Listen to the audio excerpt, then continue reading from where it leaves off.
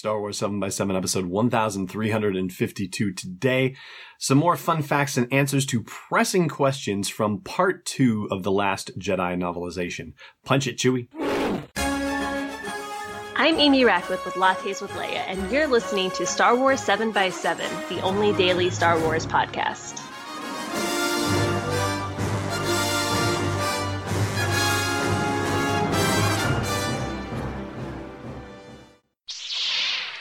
Hey, Rebel Rouser. I'm Alan Voivod, and this is Star Wars 7 by 7.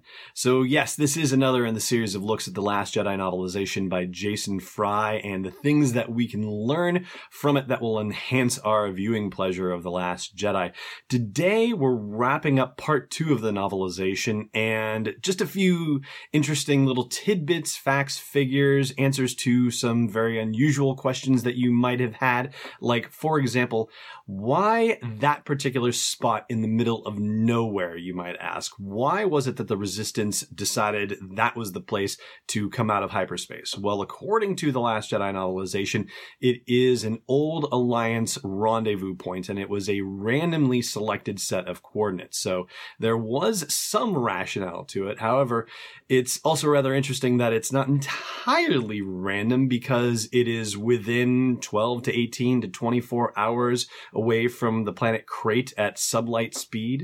And Pablo Hidalgo from the Story Group likes to quote J. Michael Straczynski, the creator of Babylon 5, in talking about hyperspace or faster than light travel as happening at the speed of plot, as he puts it. The idea that if you need your cast and crew to go someplace very quickly, then you invent this thing called hyperspace and you let them go bing, and go really fast so you can get on to the next part of the story. So the idea of setting a random meeting point in the middle of deep space, and it also happening to be within a day's journey of Crait at sublight, you imagine that would have to alert anybody who figured out that, oh, if this is where they're going, and then it's got to be nearby Crait or something like that. But I think at that point, we are just looking too deeply into things, and we probably just need to let it go and let the story take us where it will. So I'm going to say, hey, let's not worry about that too much.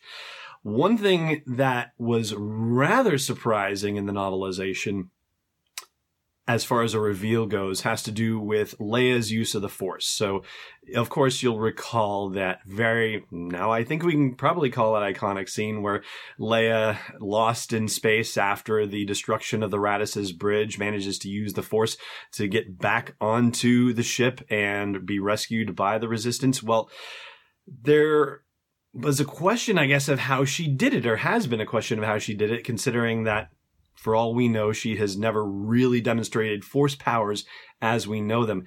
And the novelization takes it a little bit out of her hands. Instead of it being something that she actively did, it seems to be something that maybe she sort of unconsciously or subconsciously did, and maybe the Force helped her out as part of the process. Jason Fry describes her reaching out to the Force because she actually realized that the cloaked beacon that she had that would allow Rey to find her way back to the Resistance, that it had come off of her, and she had to get it back because if Rey showed up and it was just the First Order and everybody else was dead, then Rey was going to be dead too. So ultimately, that's what kind of propelled her back into saying, I got to get back in the fight.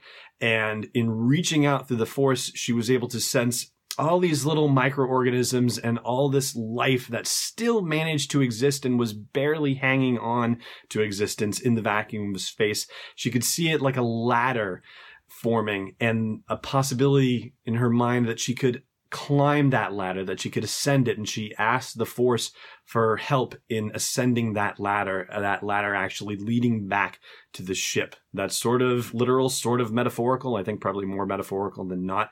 And suddenly she's able to progress through space and arrive back on the Radis. So kind of her, kind of not her, and kind of the Force, and ultimately kind of mystical in another situation where perhaps we just need to let it be and not overanalyze it all that much. All right, a couple more tidbits and then we'll call it a day. So the first casualty of the battle in deep space was the Vigil. That was one of the 4 Resistance fleet ships, and it was destroyed by the TIE fighters in the initial attack before the Resistance ships were able to go to full power and get out of the range where the First Order capital ships could cover the TIE fighters. But the Vigil, unfortunately, didn't last that long. It was a cargo frigate, and it had a bit of a story hinted at in the Incredible Cross-Sections book by Jason Fry, oddly enough. It was a cargo frigate that was captured by the Resistance in a battle with pirates off the Chazodron Shoals. That's as much as we know about the ship's limited history, so there's a hint of some intrigue and action around it, but sadly the Vigil is no more. And for all you Snap Wexley fans who are going, wait a second, where was he in The Last Jedi? Well, he and Jessica Pava, who incidentally, they have a thing going on, according to the Poe Dameron comic series. Those two and other pilots were sent to gather the surviving Resistance commanders. So that's why they were not in The Last Jedi. They were trying to round up more support. And, considering what was about to happen with the Resistance, they kind of all needed to regroup and plan for what the future was going to look like under this new crazy First Order situation. So that's why the two of them were gone. But, J.J. Abrams is directing Episode 9 and co-writing it after all. So I would bet dollars to donuts that Snap Wexley is going to find his way back into Episode 9. Mark my words. All right, I'm going to take a quick break. And when I come back, a Poe and Finn scene that we didn't get in the movie, but we kind of know had to have happened. Stay tuned. Hey, Rebel Rouser. No sponsor on this episode today, so I just have a favor to ask instead. If you haven't done so already, please consider leaving a review for Star Wars 7x7 on your favorite podcast app. Not just a star rating, although I will say we are personally very proud of our near unanimous 5-star rating on iTunes. No, I just mean a thoughtful sentence or two about what you like about the podcast, or how happy you are that it's part of your daily routine. And more reviews means better visibility, which means more people get to share in a daily dose of Star Wars joy, and you want that, don't you? Of course you do. So please leave a review on your favorite podcast app today. I thank you, and the Star Wars 7x7 podcast thanks you. Welcome back. So the Poe Finn scene that I alluded to before the break is the scene that basically brings Finn back into a private area so he can get out of his leaking Bacta suit and into some normal clothes that he borrows from Finn. With the exception of one thing that isn't necessarily borrowed, it's actually been gifted to him. It's his jacket, the jacket that he pulled out of the TIE fighter back on Jakku. It's been sewn up by Poe, and Poe admits that he's not much of a sewer, but that he did the best that he could with the jacket to repair both the tear up the back of it and also the tear in the shoulder where Kylo Ren hit him with the Quillian.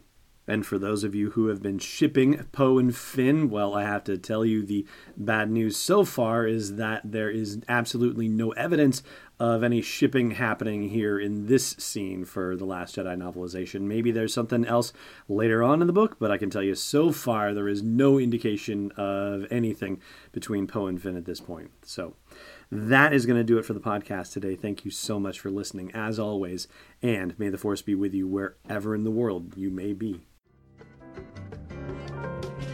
Thanks for listening to another episode of Star Wars 7x7. And hey, before you follow Obi-Wan on some idealistic crusade, check out SW7x7.com for show notes, links, photos, videos, and more. And if you like what you've been hearing, support the podcast at patreon.com/SW7x7. It's not a mind trick, it's destiny unleashed.